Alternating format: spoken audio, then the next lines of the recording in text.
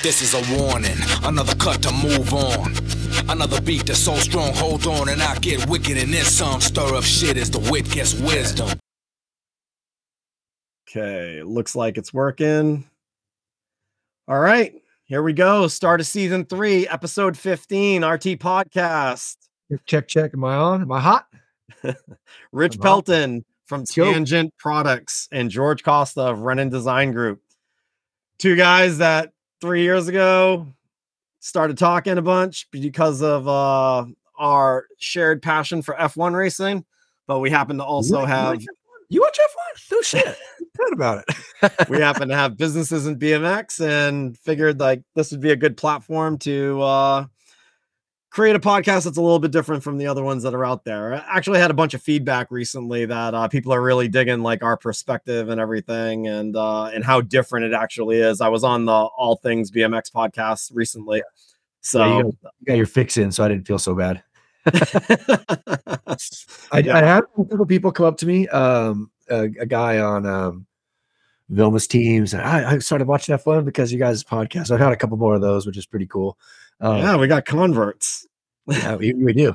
It's a good sport, and I like it a little bit because, I mean, obviously we're small in BMX, but it's a racing sport, and their marketing is really, really simple and basic and easy. So you can like look and compare, like, oh, what's F1 do? Like, how do they promote their drivers? You know, just with simple reels and simple posts, and so that's what I find fascinating about it. You know, like football, team sports, you can't really relate, but yeah, F1 racing you can, and it's like the highest level, and it's really simple stuff. I mean, it's techie, but it's simple. So I like the crossover effect on what I like to try to see or make my kids an image look like sometimes. Yeah, for sure. F1's kind of doing it like this, and it's really easy to not copy, but just follow their footsteps kind of thing, you know, because obviously they've got, you know, the highest end professionals doing that kind of stuff. So it's cool to look at and go, oh man, I wonder if I can implement that in you know, what we're doing. So I don't really often to do it because they obviously have a team of people doing it, but it's neat to think that sometimes I can, you know, and then it's definitely blown up the last couple of years too. So the popularity here in the United States is just, you know, kind of crazy right now. So it's definitely cool to see. I think in this 10-11 week gap, did I send you that Facebook, like the memory thing? And it was you interviewing me in Roseville. Yeah. Oh, the berm. Like that was our first little potty together. Dude, that was what, 5, 6, 7, 8 years ago. I was predicting the future. I think I'm gonna use that photo probably for the cover image for this podcast. Because you know, this is technically we've been doing it like 2 years, 15 episodes, or this is the 15th episode. It is hard to meet up, but you know, shit just gets in the way, life gets in the way and stuff. And honestly, I didn't even push it too hard the last couple of weeks, but because time just flew by for me. Right. I feel like I was just at Grants, you know, this is just insane. And there's already 5 races into the season. I mean, this is crazy. Yeah. And speaking of, I've been to 2 of those. I went to the season opener in Florida. Good event. Wasn't super big, but you know, Florida's, it's like their state series are bigger than their national. It's crazy. Yeah. But well, let's start with Grants, you know, because that was like, that was kind of like where we let's all the way back. Yeah, where we left things off. So how was Grands for you? You know, everything looked pretty busy over by Tangent. And actually, congratulations. You guys cleaned up again on Golden Crank. Yeah, that was really cool. We swept the ones we kind of entered. We had both, you know, Nick was hurt most of the year. Fede was hurt a chunk of the year. So we didn't really have a viable pro in the running, but we did get rookie pro, bike of the year, team of the year. And again, just for validation is awesome. More for the fans, you know, like that they can hold that frame up proud and be like, heck yeah, you know, I ride the, you know, voted number 1. So the validation there is really what's cool for me. Accolades and stuff. Like I want accolades, I guess, you know, but it doesn't like make or break my day. It's like, I'm not, you know, we've lost so many of them in the past. They've been in the top. No, come on, stop it. Like that's like, it's an important, it is an important thing. It's a People's Choice award. It's my favorite one for sure. Yeah. It's cool. Like anybody who downplays it, are people who haven't won. Things like that. But I mean, I've been in that second, third seat so many times. But so it's hard to win it and then to win it again just to reinforce it. But I really like it. What I mean to say is I like it for the fans, reinforce it, the people that have trusted in us. Yeah, now they have that stamp too. That I guess, you know, I'm super happy about it. I love that the kids that ride our bike, you know, now can ride it with a different not purpose, but just proudness or whatever you want to call it. So we won that. Congratulations. You tied us. So you got 2 back to back. I've got 2 back to back. You can break it this year. You got the racing one though. I'm never going to budget for that one. No. I have 2 golden cranks. Oh, you have the gold cranks? Oh, okay. Because you have the Nashville titles also. Yeah. I have that also. Yeah. But, Okay. Yeah. I I have the last year of the old golden crank, which was the one-piece crank that was spray painted. And I have the first year of the Profile Award golden crank for Team of the Year. And Sawyer and those guys had gotten Frame of the Year those 2 years, I think, back to back also. Yeah, you guys were strong for sure in that little era, that couple year era. But you can break it now this upcoming year for Team of the Year. You can get 3 in a row. We'll see. We'll definitely make a run for it. Just got to stay relevant. That's exciting for Grands. So yeah, that was cool. I mean, backing it up was, that's just cool. It's like, all right, it wasn't a fluke. We're strong, and it was neck and neck with Supercross. They're really strong with their team marketing and all that kind of stuff. So it was cool. On the business sales end, coming into the end of the season was getting a little slow. Economy was tightening up, but we had a decent grants. We hit the number we had hoped for, so that was good. And you have this kind of, okay, we get by with this, really hope for this, and it'd be spectacular if we did that. We hit that number that we hoped for, so that was good. I kind of feel like we can obviously see things in the economy is slowing down a little bit, and I think to try to kind of gauge for hitting previous year numbers or maybe slightly less is a major win right now. I think get closest. Close. Right. Yeah. We were in the same boat pretty much. Like we did pretty much the same sales at Grands that we did the prior year in 2022. Although for me, I had to be there. Own project. For me, obviously I don't go to a lot of races. I do need to be there. I do need to be present, show my face and talk to fans and all that kind of stuff. But my week started off just super shitty. Like it was actually, it was just me and my kids, and I drove out, made the trip amazingly fast, like 23 and a half hours straight through, didn't stop, just stopped for gas, got there super fast. Got there so early that I was like, shit, I'm early enough to get a hotel and get a good night's sleep and then wake up and go over to the arena and get set up. Cause I was just kind of planning on getting in there right when the arena opened, but it didn't work out like that. Like I got there way earlier. Yeah. And, I get there, I'm all pumped, check in probably 1 a.m, get a few hours sleep, wake up around 8, 9, start getting ready to go out to my truck, put it in reverse, go to try to leave. And I hear the engine revving and I'm like, oh no, God, what is going on here? Turn it off, turn it back on again. It engages. I'm thinking maybe it's a fluke or something. Back out of the spot, put it in drive, start driving away. I'm in the parking lot. The transmission disengages and just revs like crazy. And I'm like, gosh, you got to be kidding me. Day one of Grands, blown transmission in a 2017 Silverado that I'm the original owner of. I don't beat on it. I don't do anything. It's got 160,000 miles on it or whatever. Come to find out, there's a class action lawsuit against GM because they sold 1 million shitty transmissions and trying to pass it off onto customers for the repairs. So immediately I was just like, God damn, this sucks. Tuesday morning, calling AAA, getting it towed to a Chevy dealer there in town. Thanksgiving week, trying to get the repair done. They're not responding. They're not saying anything to me. I think it was late Friday. They said, yep, blown transmission. Here's your estimate.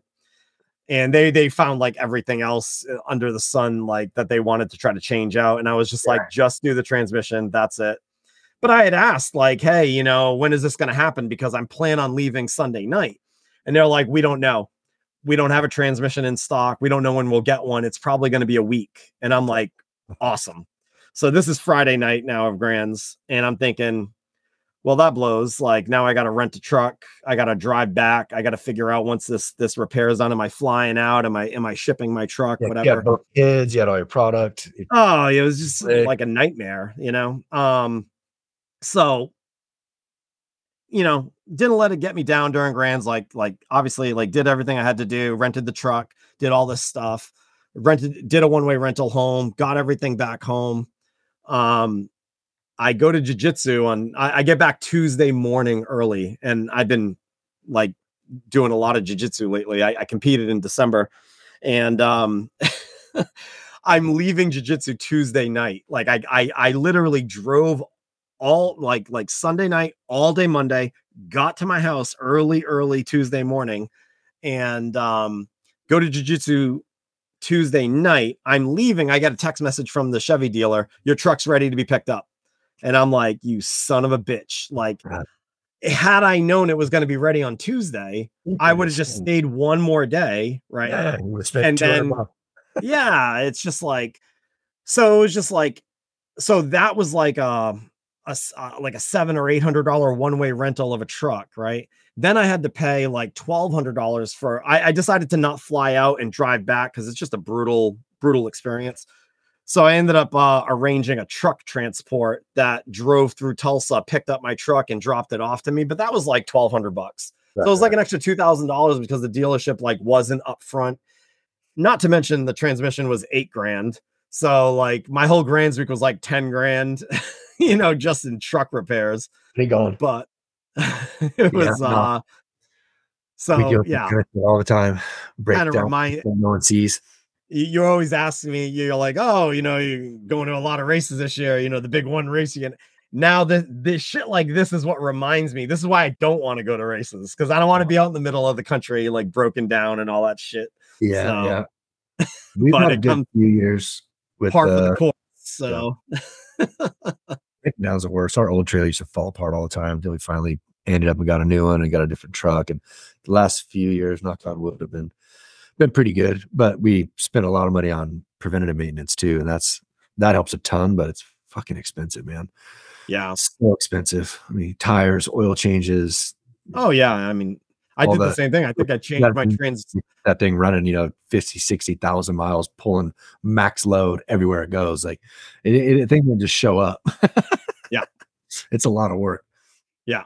Yeah, and like I literally, since I stopped running the team, like I only towed a trailer with that truck, I think for maybe 2 years, like 2 seasons. That was it. Like you know, there's nothing like about it where I'm beating on it or anything, you know. Yeah. And I'm doing the same preventative maintenance. I'm pretty sure I did a transmission fluid change before I left for Tulsa, got to Tulsa and got to do a whole transmission rebuild when we got there. So that was pretty sick. Man. I don't want to deal with anything. I mean, shit, we get our tire bills. It's $1,800 just to fresh tires on the trailer. It's like, because we buy big rig, there's the small style, but they're big rig style tires. We just stop messing with anything cheap. It's like, all right, just buy the best of the best. It lasts longer. It goes better. You know, it sucks, but it's the reliability is there when you spend the money. So yeah. But that doesn't sound fun at all. When you're I tried to not let it bother me too much. I mean, at least it happened like right on day one and I could like get it out. I got there, like it could have been way worse. I could have been in like Indiana. It could happen when you're on the road. Yeah. Shit show. Or I could have been somewhere where there was like no, like nothing, you know, 300 miles from anywhere. Yeah.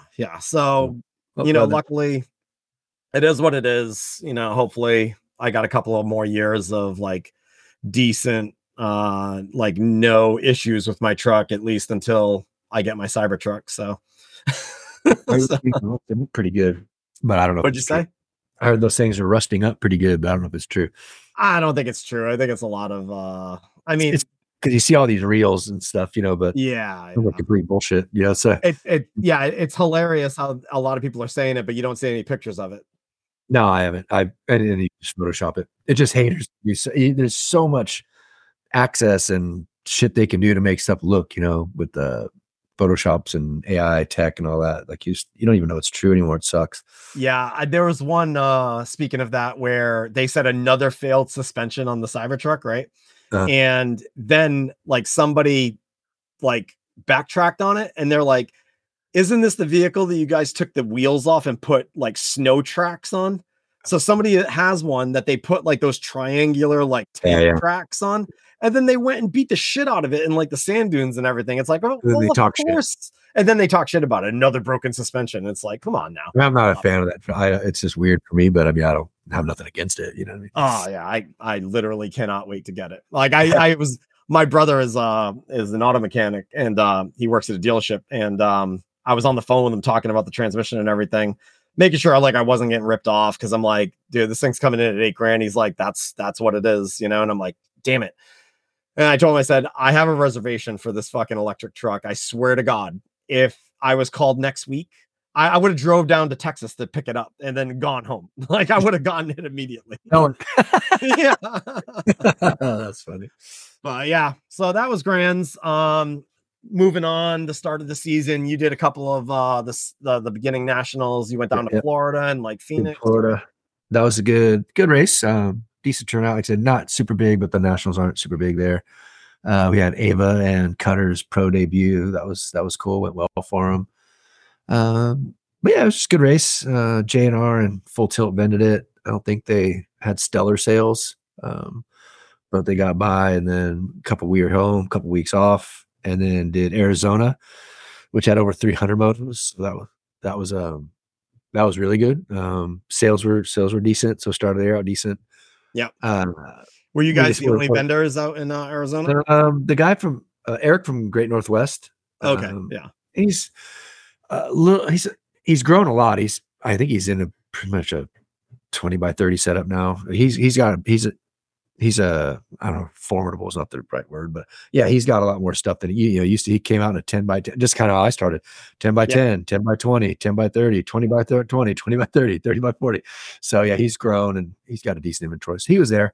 What's it two? I know there was a couple of years where like, I remember talking to you out in Phoenix and you're like, dude, if I would have known Dance Comp and J&R was coming here, I probably wouldn't even have come. Like that, those years were like crazy. Yeah, it was tough when Dan, those guys were, because a couple of years, J&R was like, hey, we're just going to tour the whole nation and just get, keep our name out there. And we've done the same. Like this year, they're on a loop right now. They just left for Bakersfield Wednesday, and they're going all the way to Rock Hill and back, hitting an event every weekend. So that's the only time we're looping all the way. After that, out of the first quarter, we're kind of just local again for the rest of the year. There's no good loops like where we can put race after race after race with almost, if you're gone 6 weeks, you want max one gap. You need it, so they'll go Bakersfield and Vegas state qualifier, then something, then Missouri, whatever, and then all the way over to Rock Hill, and then hit a couple on the way back. So it's good promotion, and that's why J&R did it too. They weren't consistently coming out, but every time they come out, you're like, damn it, you cut your sales up to half, because big, another big guy's got. I mean, we're about as big as them now, maybe a little smaller, but we're an equal nowadays, so it's not like the end of the world anymore. But 5-6 years ago, it just hurts when you're out there. It hurts no matter what size you are. Yeah, and it hurts them because it's a lot of money for them to travel all the way out to like go West Coast and then have another vendor that's like comparable sized. You're just trying to maximize what you can. Yeah, we're all selling the same shit. Yeah, so it's like you got to have your loyals and stuff. So, but some people like to just go see it because he does have bunch of random shit too. Like he has all this weird little shit under the sun that we're like basic sell-through product shit that moves quickly. Yeah. Where he's not the most random fucking bolt, whatever you need. So that's what's cool about him. He's got a little more variety, a little more depth in there. But but it went good. We missed Vegas. Vegas was a really good race for us. So we would have a Vegas and an Arizona in this first quarter. Yeah. So wiping out a giant national like that definitely hurts our bottom line for the first quarter. Yeah. So, so we're still operating this year completely lean. Everyone's got cut hours and cut this and cut that. We've just cut everything. So we're super lean right now. And we're still doing everything we got to do, but where we might've been able, kind of not relax, but just not think about, okay, don't spend this, don't buy that, race to race instead of stocking inventory. Yeah. Yeah. So it's kind of more like what we did before we were where we at, but I think you just got to be smart. Easy enough to revert back. We got to be realistic about, what expectations are coming up and everything else. There's a lot of things that I'm just seeing like random stuff. I mean, we're going to start getting into it because of the business section here, but, I don't know. I know everyone wants to say like the economy's recovering. It's getting back. It's getting better, but I'm not 100% sure that that's really happening. Because there's other things that are out there that are kind of expensive. Yeah, like there's other things that are just showing its head that are just weird, that it just doesn't make any sense. Like, why is this happening right now? And I'm almost wondering if it's like foreshadowing bad times coming ahead. So it's smarter to just be lean, efficient, Just gonna do what stay you gotta lean. get done, you know, like that's basically what we're doing. Also, I mean, I've always kind of run that way, but you know, we're always like, you know, like getting orders in and like making the orders, delivering them immediately. Like when we have low times, then we will stock and populate the shelf. Yeah. But I'm not hiring like a million people to work here to sit around and like twiddle their thumbs, you know? Yeah, exactly. Actually, last year, after we lost one person, I decided to not hire that position, and we just transitioned someone else, and just I stepped up, and all of us stepped up really, and just kind of took up the slack. And we had like this, I think for year-end sales, I think we were down maybe 5 or 10% on the year. Not bad. I'll take that. Yeah, but sure. I cut out like the most expensive employee that I had for an entire year. I ran the entire year, one person down, but we delivered just as much stuff pretty much. Yeah. So it's just like you had to be in the back, you know, hands on more. So even like a couple of weeks, I would run for a couple hours after the shift would leave, because I stay till 6 or 7. So I would run a little bit, not a lot, but it's like, if that has to happen more, then, you know, that has to happen more. Yeah. But we'll see. We're just going to run lean. And think for, even if it does recover, we're still going to be kind of last to feel it recover, because I mean, we make really expensive kids bicycle parts. So yeah, well, that's good and bad, because I think that people who do it are super committed. Like, you wouldn't think it's a bad economy with Lexington, Virginia, that just happened with 400 motos. You know, was there that many motos? I know it's like, what? There's 400 there. Yeah. Oh, yeah, I think it was like 395 or something like that. Yeah, that's good. I didn't, you know, it was my daughter's birthday weekend, so I barely followed the World Cup. I didn't see shit hardly. Actually, I just was consumed with my 3-year-old's birthday party. Yeah. No, we had Friday party and Saturday clean. Yeah, it's pretty funny how consuming that is. Not, you know, because most of you guys know I'm an old dad, so like, I'm doing this in my 50s. Like, I had no idea it was so consuming. Jesus Christ. It gets better. No, I don't mind. I don't mind, but it's just consuming. The kid we have that runs all the mills and pretty much manufactures all the gears for us, he raced down in Virginia. But yeah, it was like almost 400 motos a day. Yeah, that's good. Wild. 300-ish in Arizona. And that arena is like super, super small. So 400 motos getting packed in there for a city like that area. It's not like Vegas, you know? Yeah. I actually think there's some horror stories that I saw on Facebook. Some people talking about how at multiple motels that were on like the stay to save list, the fucking hotels ran out of hot water. Oh, so they had to bring in like a trailer that had like mobile hot water, and somehow they piped it into the motel. Really? I mean, this is just a shit show. Like, I saw people complaining that they had to take cold showers every day. I remember mobile water. I know. Water. And then I saw somebody post like a meme with the Beverly Hillbillies, and it was like, "Yeehaw, Nationals." But yeah, so yeah, I mean, you wouldn't think that we're in any kind of like economic issue right now with the size of the Nationals and everything that's happening, but I think people need to also just be aware that, you know, don't do anything stupid, you know. Yeah, that's where we're at. Our local scene's been dead because in NorCal it's just had rain. We've had our local track, the one local Real Linda, or whatever they call it, Elkhorn BMX. They haven't run at all this year, and Elkhorn has run, and Oak Creek has run once. So we, a lot of people don't know. Listen to the show. We have our old trailer is now the permanent pro shop at Oak Creek. So we do. It's nothing crazy. I mean, we don't kill it over there, but you know, it's good. But it's a nice local fans, and you know, we sell them what they need. It's got a real limited inventory in case of break in and stuff. But you know, so even that, if it does, you know, a couple $1,000 in a whole month, it's like we don't have that either. It's like nothing. It's just crickets. Yeah. But the web's been okay, and we've had our distribution. You know, people have been doing all right. So I mean, we're not crushing it, but yeah, missing Vegas, that we can feel that for sure. But you know, yeah, we had a little bit of a lull after Grands, and it helped us. Like, I basically just started stocking up on the shelf, and we went pretty deep on everything, stocking up like raw product ready to go because we knew shit was going to be coming. Yeah. And I don't know if it's just coincidence. I know it's coincidence, but it's like all of you guys colluded together, and it was like in the period. It was like in the period of 2 days, we had every single big vendor that we have and distributor and overseas, Yeah. they all placed orders at the same time. Like everybody like, at the same time. Season. You know, like your East Coasters had Florida's and Virginia. We had Arizona. So I know, but like the time for that well, would have been. You're like one of the only people that make shit to order. Like everyone else has their shit. Because I'm one of the only ones that actually fucking makes stuff. So get the fuck out. True. Like, and I have a huge like basically SKU list because of Decibel Gearing. Maxime Pro Bikes, you call you a SKU lover. SKU lover. Yeah. You'll come out with something new. You got 5 new colors, whatever, SKU lover. Yeah, no, I mean, you know, between all of the different product ranges and everything, like it's not feasible for us to stock all that stuff and ready to go. No, it's not. You know, but we turn it around quickly. But where we get screwed is when we have these big orders that all come simultaneously at the same time, you know, like if it was like a big order right before Christmas and then 2 weeks later, another big order, then a week later, another big order, it wouldn't be as big of a deal. But we basically have to, the way we're kind of doing it right now is we look across all of the orders simultaneously. Like if you guys and who's got a race first?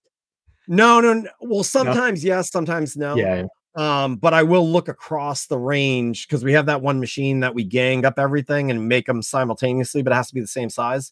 So if you have like 244s and somebody else has 3 and somebody will gang up and just make all of those in batches at the same time. Yeah. And then everyone's kind of getting drip fed a little bit at a time, try to keep everybody happy. But at the same time, it is, you know, we can only make so much, you know? Yeah. Really. So, so there's that.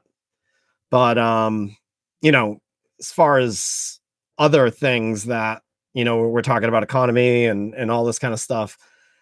I had a situation come up that I don't know how to really interpret this. Like when we're talking about like bad things possibly coming for the economy and stuff.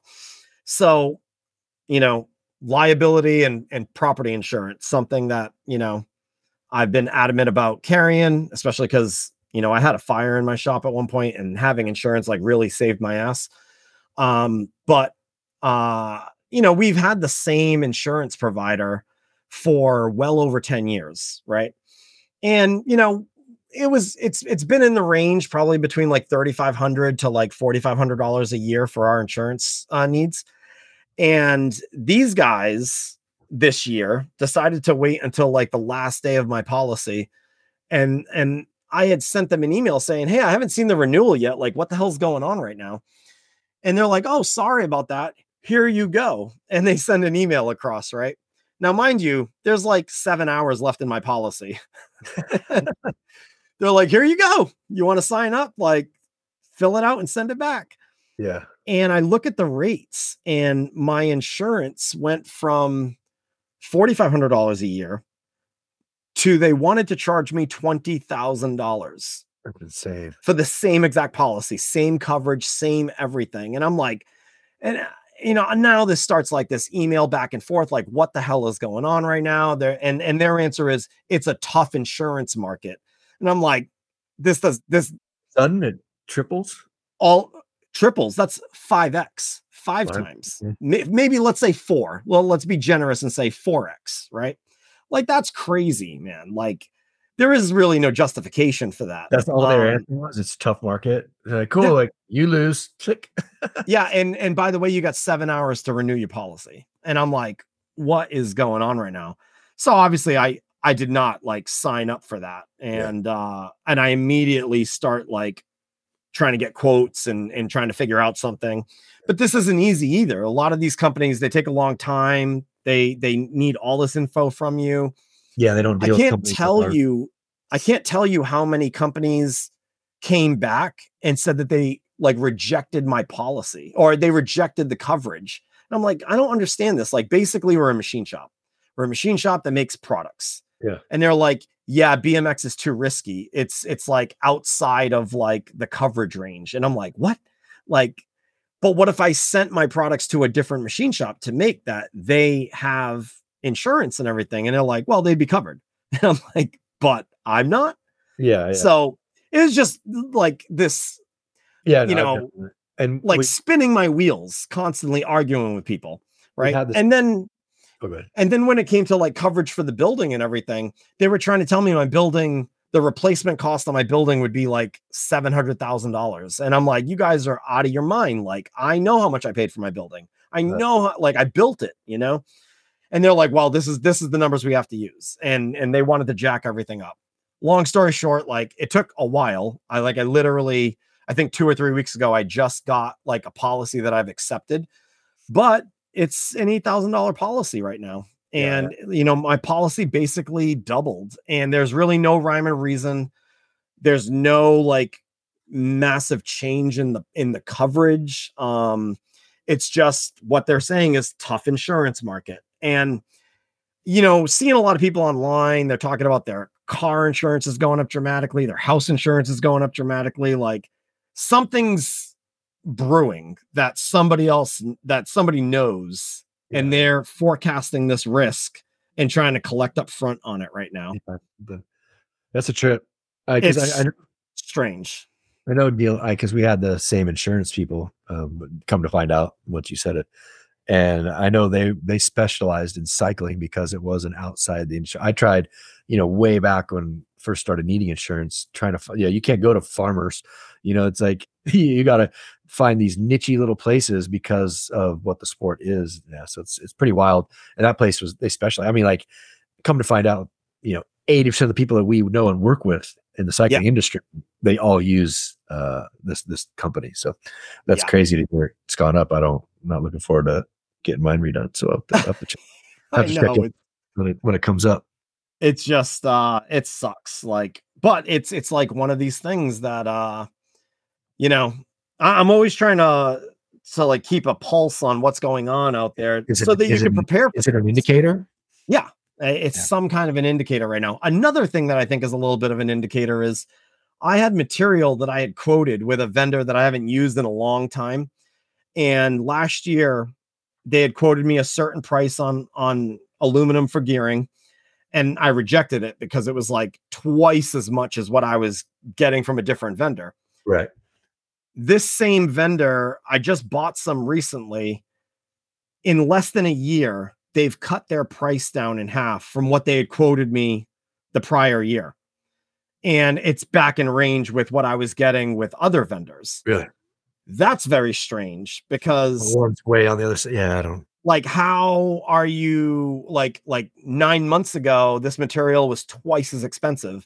Right. What happened to this material to where it's now back to the price I used to pay, you know, which is strange. And another thing is, we have a material that we buy that has a long lead time on it. And lead times last year were like 6 months. And I just bought some more. And the lead time, I was expecting a 6 month lead time. And because that's the quotes that I had last year, they came back and said the lead time 6 to 8 weeks. Yeah. So I'm like, that's interesting. Like, is material not selling right now? Is like aluminum sales like slumping? Similar things happening here. Like our 160 material it's a specialty size. It's not common. It's only one vendor in anywhere around here carries it. And they're on LA. So I think, it's trucked in, but, their lead time for cutting it would be 2-3 weeks. It's a week. And then bar, because we're bringing front loads back. We're actually going to make them in our own machine. So we can talk about that just for quick, but, order front load material, and the programmer, he's like, how long is it going to take? Cause I'll come in and finish setting it up. I was like, it used to be 2 weeks. I go, but honestly, it's been a couple days now. And like 2 days we had it in 48 hours, ordered it in 48 hours. So they can't be, because that's all, it has to go through the saw. Everything has to go into the saw room. So before, the saw would be backed up 2 to 3 weeks always. And now it's turnover for anything I've gotten in the last 6 months, 2-3 days. So that has to say, it's another sign. It's another sign. Like we Weird. If you watch stuff over a long enough period of time, you could see the trends of things, and to have you have this experience with saw cut material taking weeks and weeks to get in, then all of a sudden 2 days it's in. Well, I guess that saw wasn't too busy. Exactly. That's what you're doing. You ain't doing shit. Because it's pretty weird. And that's the first thing I think, like, man, aluminum, it's in, a local manufacturing slow. I mean, but it shit's slow. I mean, it just is. It might be good for you to just, and this is the problem that I have sometimes too, is, and it sucks because it's like the kind of work I don't like doing, but you were buying something from a vendor, and let's say they're selling it to you for $10 a pound, let's say, right? But shit's real bad right now, and they're like, well, this guy's used to paying $10 a pound, like I'm gonna keep on charging $10 a pound, I'll just deliver it fast, right? But maybe if you branch out to a different supplier that you're not their customer yet, right? They're gonna bring you in with a lower price per pound on material. We have different reps come by. I mean, when those are set into the margin, it's okay. What's a block of fucking loom for $3-4? It's not. But still long term, over thousands of stems, it's thousands of dollars. Yeah. And that's the thing. Like, if you end up finding stuff that's like a real good deal, then you're like, you recognize, like, well, I was paying this for this like last year. Now it's this. Let me load up on it now. Right. Because if I could go back in time and realize the pricing that I was paying on stuff, complaining then thinking it was expensive, and then seeing prices that I've had the last couple of years, man, I should have took out a loan and bought shit and banked it. When we rearranged the shop, we built a material wall. We call it the material wall because then it's like a pallet rack system that sits on this one perfect wall size. And I put like $20,000 worth of material on it, and then it lasted a long time. And then when we went to reorder it, that was right in that time when all the thing was through the roof. I'm like, holy shit, I wish I would have spent $40,000. I obviously don't have that much money to put on the wall, but I filled the racks, and I was like, fuck yeah, that's awesome, and then all that shit hit the fan. So it was at least I timed it just luckily, because normally we'll order it per, okay, we're gonna make 300 stems, we'll order 300 cuts, so we don't overstock, especially now it's pretty much order just what we're gonna make, and that's it. We don't have the resources at the moment to stock heavy or overstock, which kind of sucks. Whatever, kind of like what it used to be. You mentioned that you are redoing stem production. Front load. We haven't made front loads. Well, we had Bonsota made them last time I made them when he was working, I don't even know where, Fathom or something. So 5 years, 6 years ago, and they were a really slow mover. We made probably just 200 or 300, maybe 2 runs, and they just move slow. But people are just converting all of their stems, flipped upside down. So we designed the stem as pretty much within a couple millimeters of the front load is our stem geometry upside down. And we just hadn't made it for a long time, but now we just see everybody has their stems upside down. So it's like, all right, let's bring it back. They made it on a 5-axis, so it's gonna be a little more work. But we did the fixturing over the weekend, not last week, weekend before. I was showing you that stuff. So we built this pretty cool fixture, and mount a bunch of stuff on it. So we're actually he might come Sunday on in Bakersfield and finish fixturing it up. So hopefully in the next week or so, we should start producing those again. We updated the look of it to mimic the current top load, and looking forward to releasing that. So something new there. And then we have, so it is basically, it's a modified design of what you already had, or is it completely new? Just, we, like every so often we'll change the look of it. Okay. So the front load matched the look of our top load at the time, but we've since updated the look and some of the thicknesses and stuff of the top load. So we just made it kind of mimic that, like the cap matches different, changed some of the, it looks almost like the layman wouldn't know, but we know what we did. So just updated the aesthetics, basically. Didn't change really anything else. Yeah. And then frames, we have some frames coming in. We got they're all black, and then they're tone on tone graphics. They're pretty cool. We call them the Rift tones.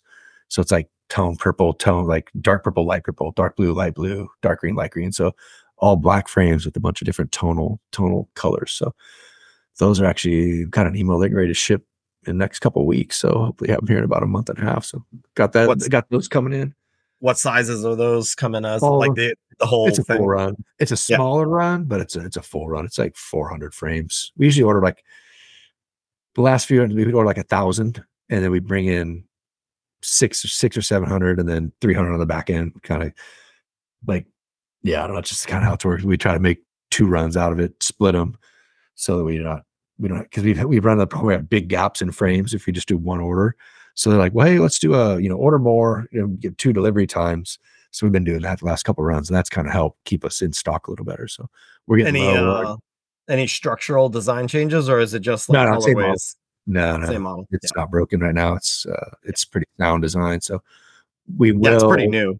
So. Yeah, it's season and a half, 2 seasons. Yeah. But the tech's good, the function's good. It's been a good bike. Won the Worlds last year. It's proven. It's race proven. So yeah, I'm not going to change anything right now. There you go. Working on a carbon frame, kind of, sort of, slowly getting back into that. We're kind of getting into it and then backed off, but now we're revisiting and working with drawings. So got that going. We're making another model of carbon fork. We're thinking we have a full carbon 1.5 inches, but I think we're going to change the weight limit on it, because we did have it as just unlimited, but I don't think that's gonna be safe down the long run, especially once they get a year or two old, people start selling them. So we're gonna put a weight limit on that one. We stopped making it for a moment until we have a chromoly steer tube version, which we just got the 3D prints on. So that'll be here pretty soon, and then we'll have a unlimited weight, and then we'll put like 160 on the full carbon, because it's just, I don't think it's, just like any carbon product, but but race people know that shit don't last forever. It's gonna fail at some point. If you're hard on it. Race cars, race stuff that goes fast, I think they replace it before it breaks. Yeah. But BMX people, they just break it. Yeah, that's the hard thing with BMX sometimes, especially with people selling like used stuff online. Yeah, that's not that it matters. Brutal big ass disclaimers. Like, this is single use, like single owner. Don't buy this for on the full carbon. Check this thing when you take it apart. It's almost like, I don't want to make it, you kind of take it's a stretch. I don't know that anybody really has a full car. There's been a couple out there, but not big brands, like Speed Coach, Avian, Icon, Speedline. I think Speedline might be, but some of them, they got away from the carbon steer, but the guys that are working with assured us, and it tested out fine, but you put a 200-pound dude on it, it could be catastrophic. So we're going to make a big boy one. And then that target market, now kids that are turning 12 or 13, when they go to a pro model, they're 1.5 inches. It's a big bike for a little kid, a 12, 13-year-old, to jump on. Yeah. So I don't understand some of the transitions that people are making. I know there's some frames out there that, like, they're Expert XLs and stuff, they're like 1.8 inches, like, only, and it's like way bigger than what's needed for, it's like a weird thing, when you're 12 and you're getting off your 1.8 inch rims and you jump to a pro bike, it's a big bike now. 1.5, it's bulky. Yeah. So we've been dealing with the pro because we have race team kids that turn that age, and they age up, and it's a scary thing. Like, fuck, this bike's huge. It's not that much heavier, but it rolls different. It's big and bulky in the front. So that's why we want to do the full carbon, just keep that weight down. But yeah. So anyways, we're going to produce that. I think that's about it for new stuff, and it's all time consuming. We have new grip coming as well. Well, it's our old grip retooled to the new style. So the for that should be done here pretty soon also. So yeah, I got a few things in the works. Nice. This year. Nothing crazy, but yeah, just either updating, retooling, and then hopefully some new stuff. So yeah, exciting. Sounds like a lot of stuff actually coming down the pipe. We can afford it all. Those tooling bills come, you're like, yeah. Last thing you want is like tooling bills, and then the economy, like, some shits the bed, or whatever. Yeah, some kind of war breaks out. Two grip molds in a fork mold. You're looking at $25,000, dude. Just here, see ya. Oh my god, you're yeah, we got that. And I'm like, hey, you know what? I wasn't gonna, but can we just amortize that, please? just slap $2 a unit. We'll get you paid. That's nice if you guys actually pull that off. Yeah. Oh, nice. I mean, I've been working with them for all my vendors for a long time. So yeah, our fork and even our carbon bar, it's been out for a while. I was amortized. Like the first mold is paid for, but then we made those 4 other sizes, and they let us amortize. We paid for half, and then I don't know what it was, some $5 a bar or whatever until they paid. Well, that's good. And they don't mind. That's a good way to do it. Yeah, people that we work with for many, many years. So yeah. I mean, new people, good luck. That shit ain't happening, but we're still like, I'm surprised. Some of our vendors, even, they ship the shit, like shit's on the water, and I'm gonna pay for it till it hits US. So just got good relationships. Never done anything shady, never not paid anybody. So just good business and good people we work with. So it's been good. That's cool. that's hard to do these days. A lot of places are straight upfront, all of it. So I know, people trying to start new businesses. Even KY, he started his little handlebar business, and I don't know if he was all up front or 50%, but it's a lot of cake, man. If you're starting something and it's like, okay, here's 20 grand, I got my product in 6 months. Yeah. It's a lot of money, like for us, and our orders are big. So it's like, 40, 50, $60,000 order. If you have to pay that up front and then you don't see the shit for 10, 12, 14 weeks, so it's like, that sucks. But we've got some good people, a lot of years in the business. So. Make sure you put insurance on those shipping containers. I'm sure they do. I don't even bother with that. I have agents. It's like, unless something gets weird, I don't even say, okay, that's how much is it? Yeah. Is that right? Okay, cool. I don't know if you know, but there's like a bunch of stuff happening in like the China Sea that might affect stuff that's coming to the United States. I know I've got animals in the water right now. So yeah, we'll see. We'll see if it gets here. And then I've got frames going on the water in a couple of weeks. So fingers crossed. The only thing I've ever done over there is smart sprints. And I remember asking the agent who Sawyer helped me. It was I think Sawyer's agent, but they helped me out. And I remember talking to the guy and I said, hey, I'm a little nervous about this shipment, like being on a boat. Like, can you get insurance? And he's like, nobody ever asks me that. And I'm like, well, can you quote it out? I don't know if we're insured or not. I can't even tell you. And I shit you not, the guy came back and was like, it's $120 to insure your entire order. I'm like, let's do it. And he's like, I literally never sell insurance on this. And then I think it was a week or two later, I saw these, it was like these videos and reports of like really rough seas and shipping containers falling off into the ocean. And I'm like, I'm telling you, like, just fucked so bad, dude. I've seen so many of those. And then me, Sawyer, Maxime, like you see one, you send it, hey buddy, you have frames on the water right now? Yeah, those aren't cool at all. Yeah, it just blows my mind though. People don't think about some of that stuff, but yeah. I honestly, I don't know if I have insurance or not. It'd be a line item. You know what I mean? Like I've been shipping along so many years. It's whatever. I've never had any problems. Yeah, you never do till you do. Yeah, hey, you know what? I never had fire, but I had one. I'm not thinking. I am all for anything can happen. I've had a lot of things happen. I've just never had that happen yet. Yeah, I get it. I know it's no probability. Absolutely, I'm not in denial one bit about anything could happen. I've had so much shit happen, man. Yeah, it's just my luck. It would be I wouldn't do it, and then shit would happen. Yeah, that's like the kind of luck I have. But yeah, regardless. All right. Well, it looks like. Hope the fans liked it. I always wonder because some podcasts are really well. I don't really listen to a lot of them, so I can't really say what they are. But you're not a critique of podcasts. Listen, I was down here and ramble. That's fine. People want to hear that. Like when I was on the All Things podcast, I was actually like they were all talking about how much they listen to it and how unique our podcast is versus these other podcasts that are out there. Because where else are you going to get this information from? And like this is the real stuff that happens. Like, this is real. Again, it's because for me, it's just we're just rambling on, just chatting, like, buddy. It's not. There's not really a big point. You made. There's no script. There's no nothing. It's just me. Little segment. Yeah, we used to type them out in the beginning. Now it's just like we take a 5 minute. All right, what are we talking about? Well, I think we're just pressed for time, so we're like, hey, we're the fucking wing it masters. So we haven't done it the last couple.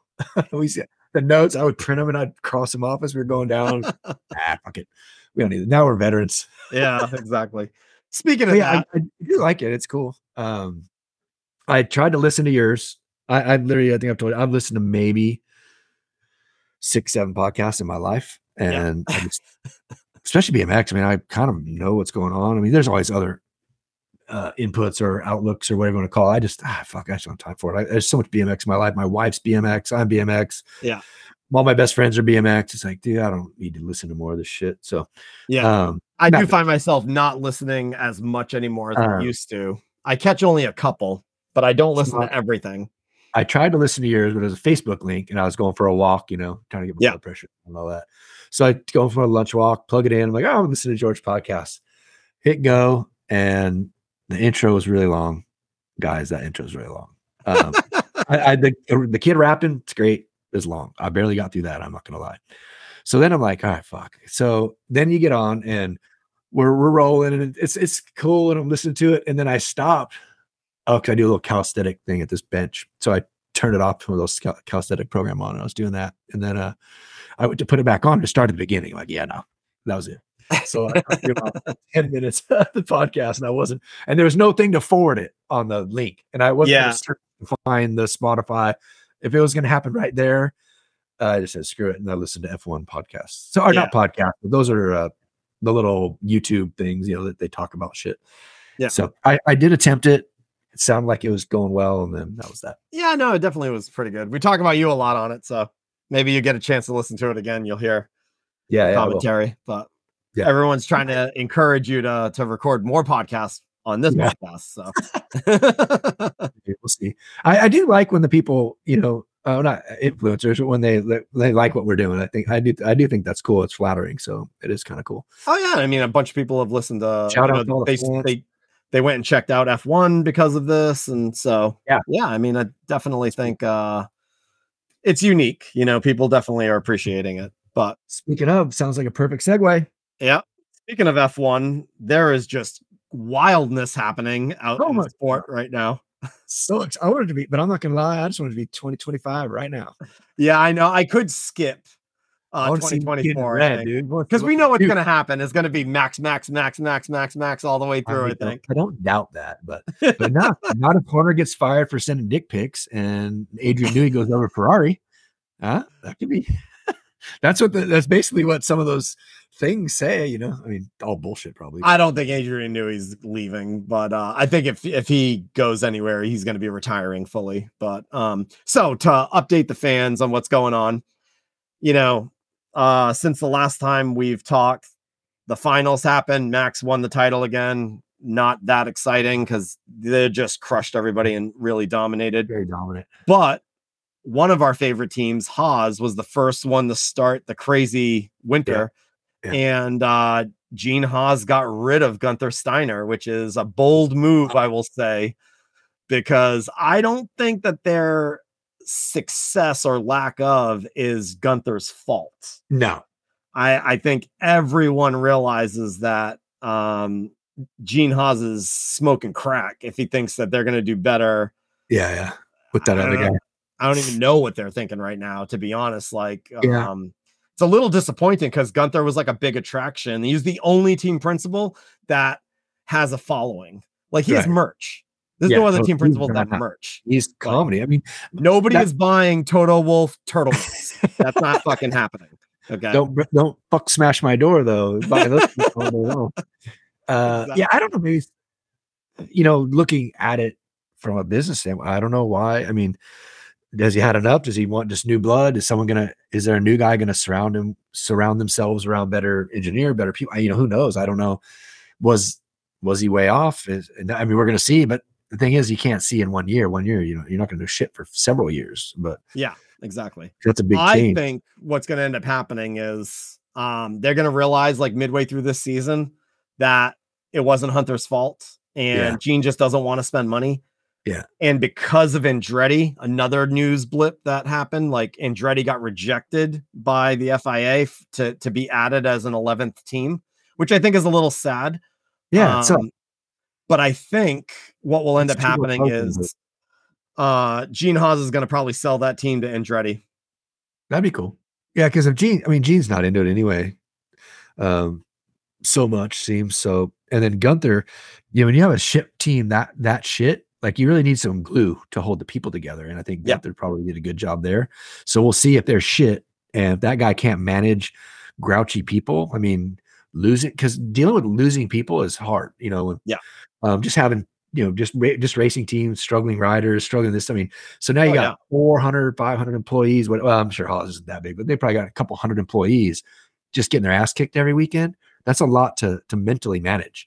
Yeah. So we'll see how good that dude's fucking super glue stick is. Cause I can't even imagine just dealing with just getting your ass kicked year after year after year that bad. It's gotta be rough, especially when cost caps came into effect and everyone started moving closer and they're still just not getting it.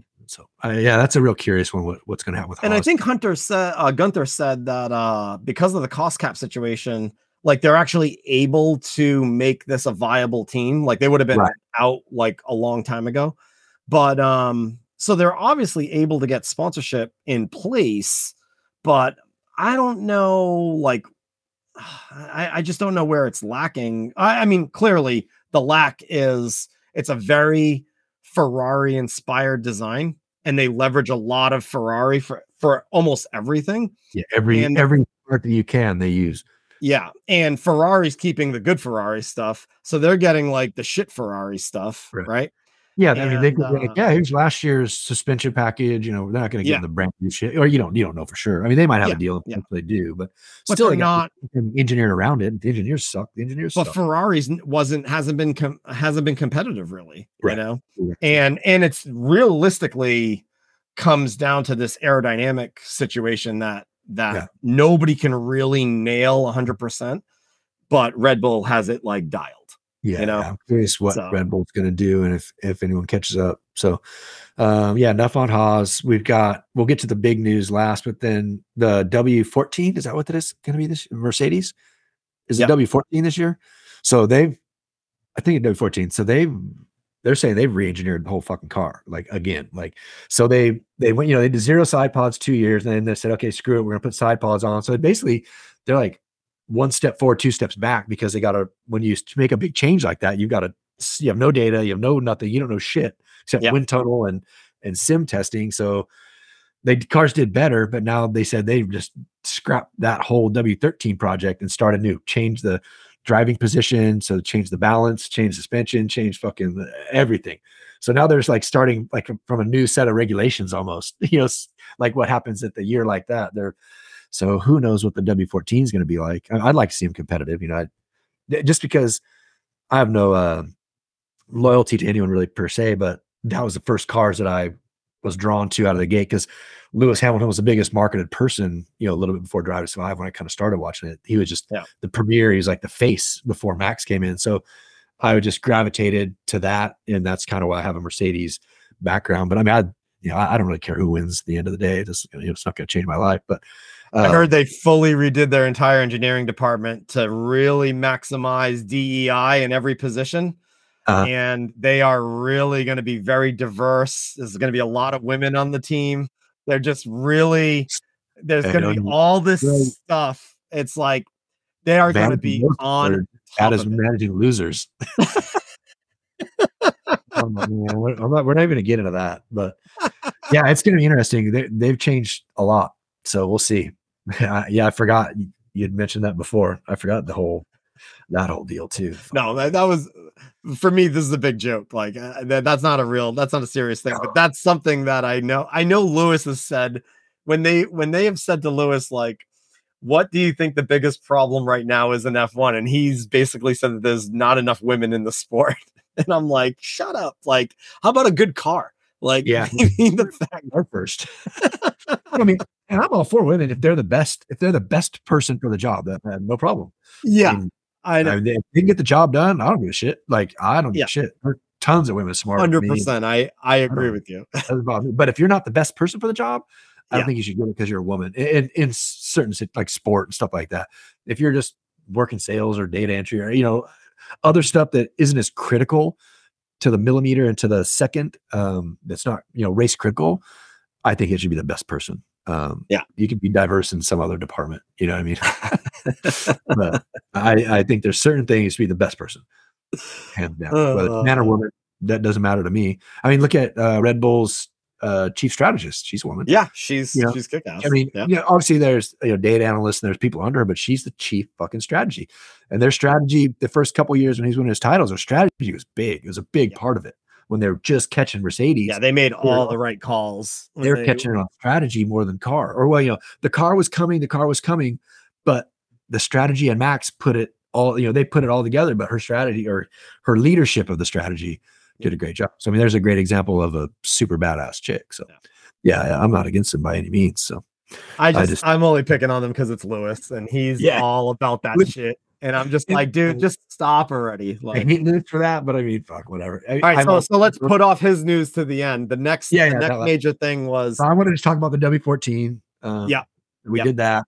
The dynamic. He's the biggest news, but let's save it for the end. The next thing that is really rocking the boat here is it looks like I don't know how much trouble Christian Horner is really going to be in. I can't imagine he would do something because I don't know what it is. I can't imagine he'd be that stupid either. Inappropriate photos, like he can't be. There's no fucking way.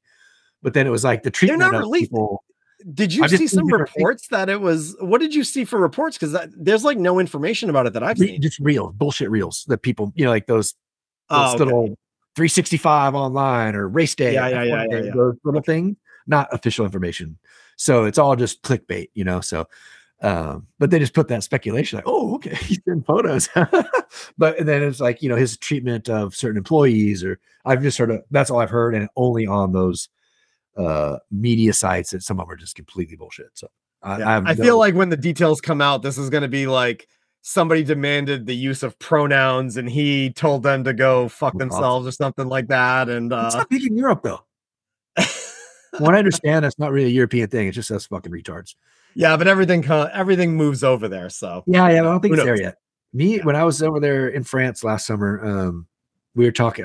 We had lunch with Sylvain on Monday after the event, and that came up when we were sitting there, and he's like, yeah, fuck you guys, man. He's like, that shit ain't here. We don't do that here.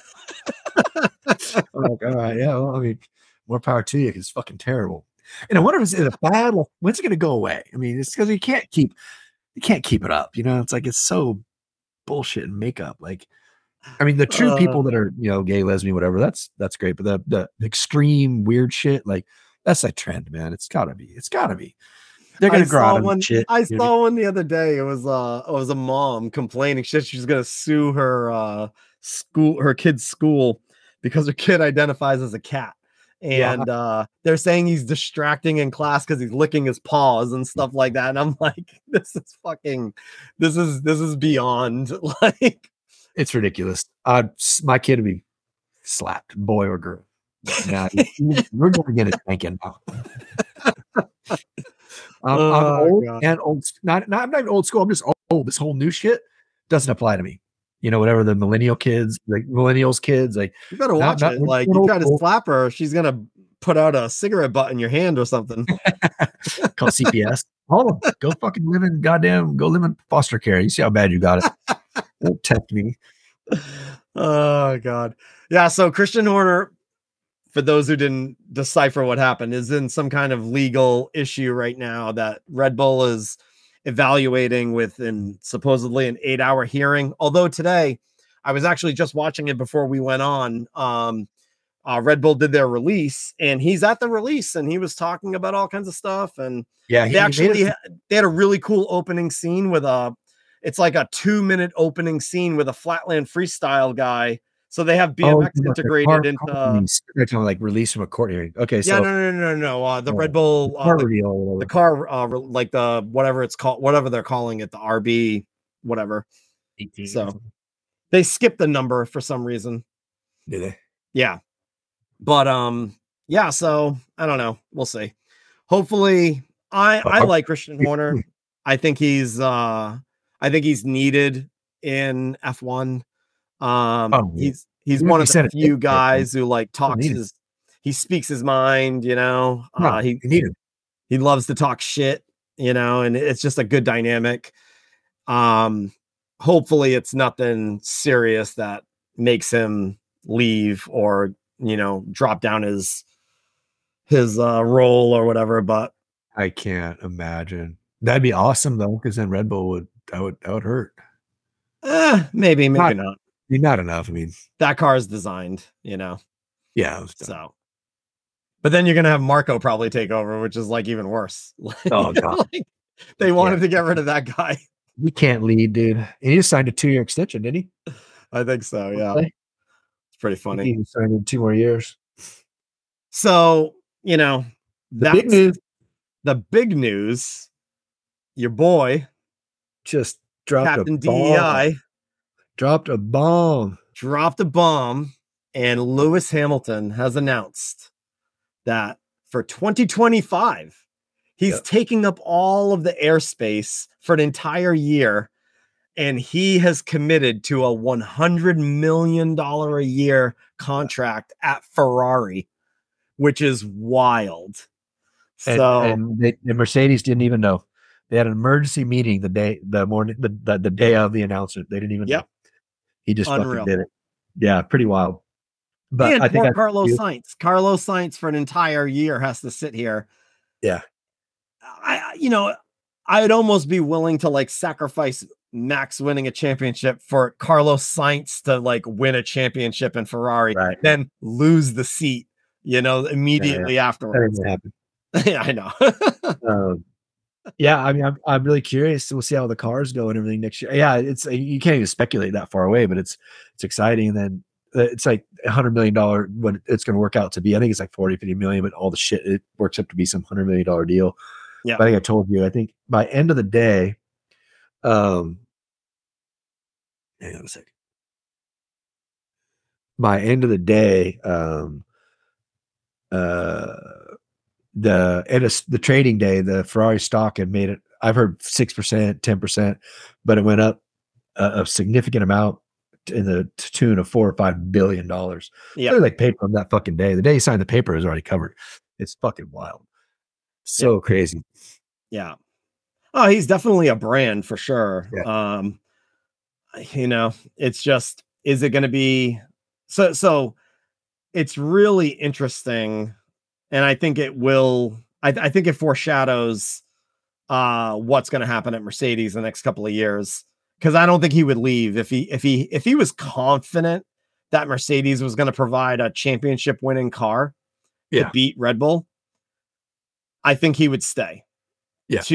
Cause why wouldn't you stay and get that, the record breaking title with that team that you were with for so long, although he does have a title with McLaren, which was his first, and I know it's everyone's like, they all say it's like everyone wants to drive for Ferrari. It's always their dream. The premier car brand of the world, kind of, sort of. Yeah. But let's be real. Their last world champion was Kimi Räikkönen. Yeah. Like that was a long time ago. It was like 2006, I think, 2007 or something like that. Yeah. I mean, there's we can go on for quite some time about the dynamics of this year and, how this year's going to play out with, Sainz going to worry all year. He's losing a seat. Lewis is his dedication real for Mercedes? Like we could go on forever. Like, what's the outcome going to be? Is Ferrari going to put something together? Is Lewis going to work well with Ferrari? Cause they're fucking idiots. Like in the last couple of years, last year was a little better, but 2 seasons before that were just awful. They had so much bad strategy calls. Bad. And like, is this just like I know that they said that they were willing to do multi-year. I think he has like a 2 or 3 year contract right now. I think I want to say, and Mercedes, I think, was adamant about like a 1 year deal, 1 year repeating. Yeah. So is this literally just like he's sitting there like, well, I'm just gonna do the money grab and I'll get $200 million more here. I could do a lot with that money. I don't know. Does he need money? I mean, he's got to be worth $300,000-$400,000. I don't think he really needs money. I mean, he's got buy an island money. So, I mean, I don't know. Yeah. Maybe, but he also has aspirations to do other things, and you need money to do these other things, So one thing I did see also is that so I don't know if you know, because you don't really follow Lewis, but he asked to be an ambassador for the next 10 years of Mercedes. Be contracted in ambassador until he's 45, whatever the number was. And they said no. And Ferrari did grant him that ambassadorship, from what I understand. And this is from a better news cable line. It's not, like I said, everybody, this might not always be factual. I read a lot of shit. Some of it's complete bullshit, like speculation or guessing. Some of it's good information, but I believe the guy said that they did agree to his, because he really wanted to work with someone down the road to do all those things he wants to do. Use his own money. So they granted him that like 10-year ambassadorship. So I think that was maybe a big part. I don't even know. And then, come to find out, I'm watching reels on YouTube, like, him and Fred Vasseur were buddies back when he was young in the McLaren days. And so like, it's all these little pieces but the backdooring of it was pretty wild. Pretty wild. Yeah. Just bam, here you go, Toto. I mean, like they're like buddy. And like Toto's pretty badass. I mean, he's like, yeah, well, he's doing what he wants to do, and we're friendships, and there's people do what they're gonna do. And I don't think he's badass. I think he's like, I honestly feel like it's like his tail between his legs right now. Like, what else is he supposed to do? Like, the guy signed the contract. It seems like if Pepper Horner, he'd fucking throw a fit. I don't mean bad. I mean, it might be the wrong term, but I mean, seems like he's in press. He's handling very well, where not everyone can do that kind of thing. Yeah. I can see what you're saying there. Like, he's kind of, but there's a lot of questions too. Like, how much are they gonna tell Lewis? Like, there's a lot of inside baseball that gets handled when you're on a team like that. He's been there for 8 years, and what doesn't he? Yeah, but you're announcing it an entire. Nobody does that. Like, no, it's like watching Netflix for like 15 years. I've never seen a team or a person announce that they were leaving a year in advance. Yeah, totally. Like, what was the? I guess I just don't get the motivation for it, unless it's like spotlight. Hey, look at me, like, look at this big thing that I'm going to do in a year from now. I think so. I think. Oh, you mean doing it so early? Yeah, or just going in general. Why wouldn't you just have doing it early? It's just done. I don't like that. We're not obviously dealing with that kind of shit, but I would think just get it done, get it out of the way, get everybody a fair chance to fucking handle their business. Not 3 weeks before the season's over. Everyone knows who's available. He's got a full fucking year to deal with it. So yeah, but that's a huge risk. Like, at the end of the day, like, what literally think about it. Like, think about Ferrari coming out and they're like Haas, and they're at the bottom of the standings. Like, their car catches on fire every race, and Haas is beating them. Right. Like, imagine that happens and you signed a contract and you're sitting there. Like, I don't know what the guarantees and all that shit are. That could happen, but that can happen to the W14. It could, yeah. Years ago, didn't catch on fire, man. It run like shit. I just don't see the like, why rush into it an entire year in advance. It could have been handled at the end of the season. How the 2024 season Ferrari shaped up, said or see how the W14 is going to do. I mean, I see your point, but maybe he's just done. I don't. Yeah, who knows? Yeah, he could be. Obviously, have to be pretty much done with something. Like, I'm fucking him over it. I've been 2 years. These guys aren't listening to what I'm saying. I'm tired of fighting them. I'm fucking out. I feel like he's I don't know. You can speculate on so many things with this right now that it's crazy. Yeah, I feel like he's a big reason why there was so many issues there. Because it was like he was giving this feedback, and they're like, "That's not what the data shows," and he's like, "But that's what I feel. I have a feeling," And then he wants to go on that, and they just can't convert on his feelings. Yeah. And then he's just like, maybe it's better for me to just do a solid break. Yeah. Everything will be fresh. I'll be reinvigorated, but there's that factor too. It's like, I need something to chase. I've had 2 years. After being that big of a title and winner, it's like 2 years could be a long fucking time, like, just to suck and not be happy, So yeah, like I said, there's just so much speculation. I'm sure more will come out as time goes on, and everybody calms down, and it's like, well, here's what I really was thinking, hopefully it'll come out. I wonder if they I'm hoping that, probably the last little news bit that we have is on the 23rd, the new season of Drive to Survive comes out, and I'm hoping that they were able to record something regarding this whole Ferrari switch. There's no fucking way that would leak so bad. There's no way they could have known that. Someone would leak that shit. That's like $1 million TMZ report, dude. Like, yeah, but they leaked it. Did they go like record a bunch of last minute stuff with Lewis to get all that info? Yeah, I guess and they're going to make it the last episode. Yeah. I didn't think of it like that. Yeah. Maybe they could have added a goddamn episode. Yeah. It was going to be 13. Now it's 14 because we just got a bombshell. So yeah, maybe the first season of Drive to Survive, if you remember, I don't know if it was the very first episode or if it was the last episode, but that was the year that Danny Ricciardo left Red Bull, and it was like, what the fuck are you doing going to Renault, and then he jumps off that thing in Monaco, and everyone was like, holy shit, this is crazy. Like, he did this. So we'll see. It'd be cool if they capture it. That would be kind of cool. You gotta fucking binge watch that on the 24th. I didn't do bad because the last season that came out, because we're so up to date on it. I did watch them. Like, the first couple I watched, like, just straight out, flat out all day. Now it's like, I watch 2, watch another one. It was it's next Friday, I think, the 23rd. Yeah. So for those fans that want to get into it, would you say? Is Bahrain? Yes. I think so. No, the 29th. Oh, weekend after. So on the 23rd, 21st through 23rd, they're doing preseason testing. Yeah, Secure. That's what I That's what and then the following weekend, the 29th. I meant care. Because Bahrain was this 2023's test, wasn't it? Bahrain? And they were in Australia? I think so. Yeah. That's what, yeah. So after the test weekend, then they drop Drive Survive, get you ready for the season. Yep. So we're here. I mean, it's kind of crazy because we have taken a long time to record like the next episode, but the winter went by so fast. But it's like F1's back. Like we're like a week or two away from like really good F1 content every single week. Yeah, it's gonna be good. And I think this year is 24 races. Yeah. I think so. Yeah, so it's a longer season this year. 24 Abu Dhabi. And then do we have 3 in the United States? Are they on Miami again? Yep. They'll be in Miami, Vegas, and what's the other one? Austin. Vegas and Austin. And another little bit of side news. It looks like they registered the name F1 Chicago. Oh, really? Yeah. So the FIA has like trademarked, I think it's Chicago F1 or F1 Chicago. Yeah. So that is a potential future race site that they're thinking about, which would be wild, like a street course in Chicago. Better get some bulletproof canopies or something.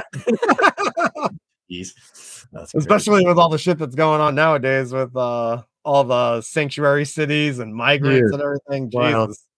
All right, man. Well, that was a good show. I got to get wrapped up here.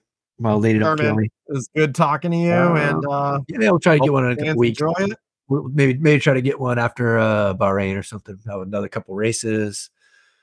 Another World Cup. We didn't talk about the World Cup, but I barely watched. Yeah, congrats to your Ava Corley. Yeah, Ava won. Yeah, congrats to her.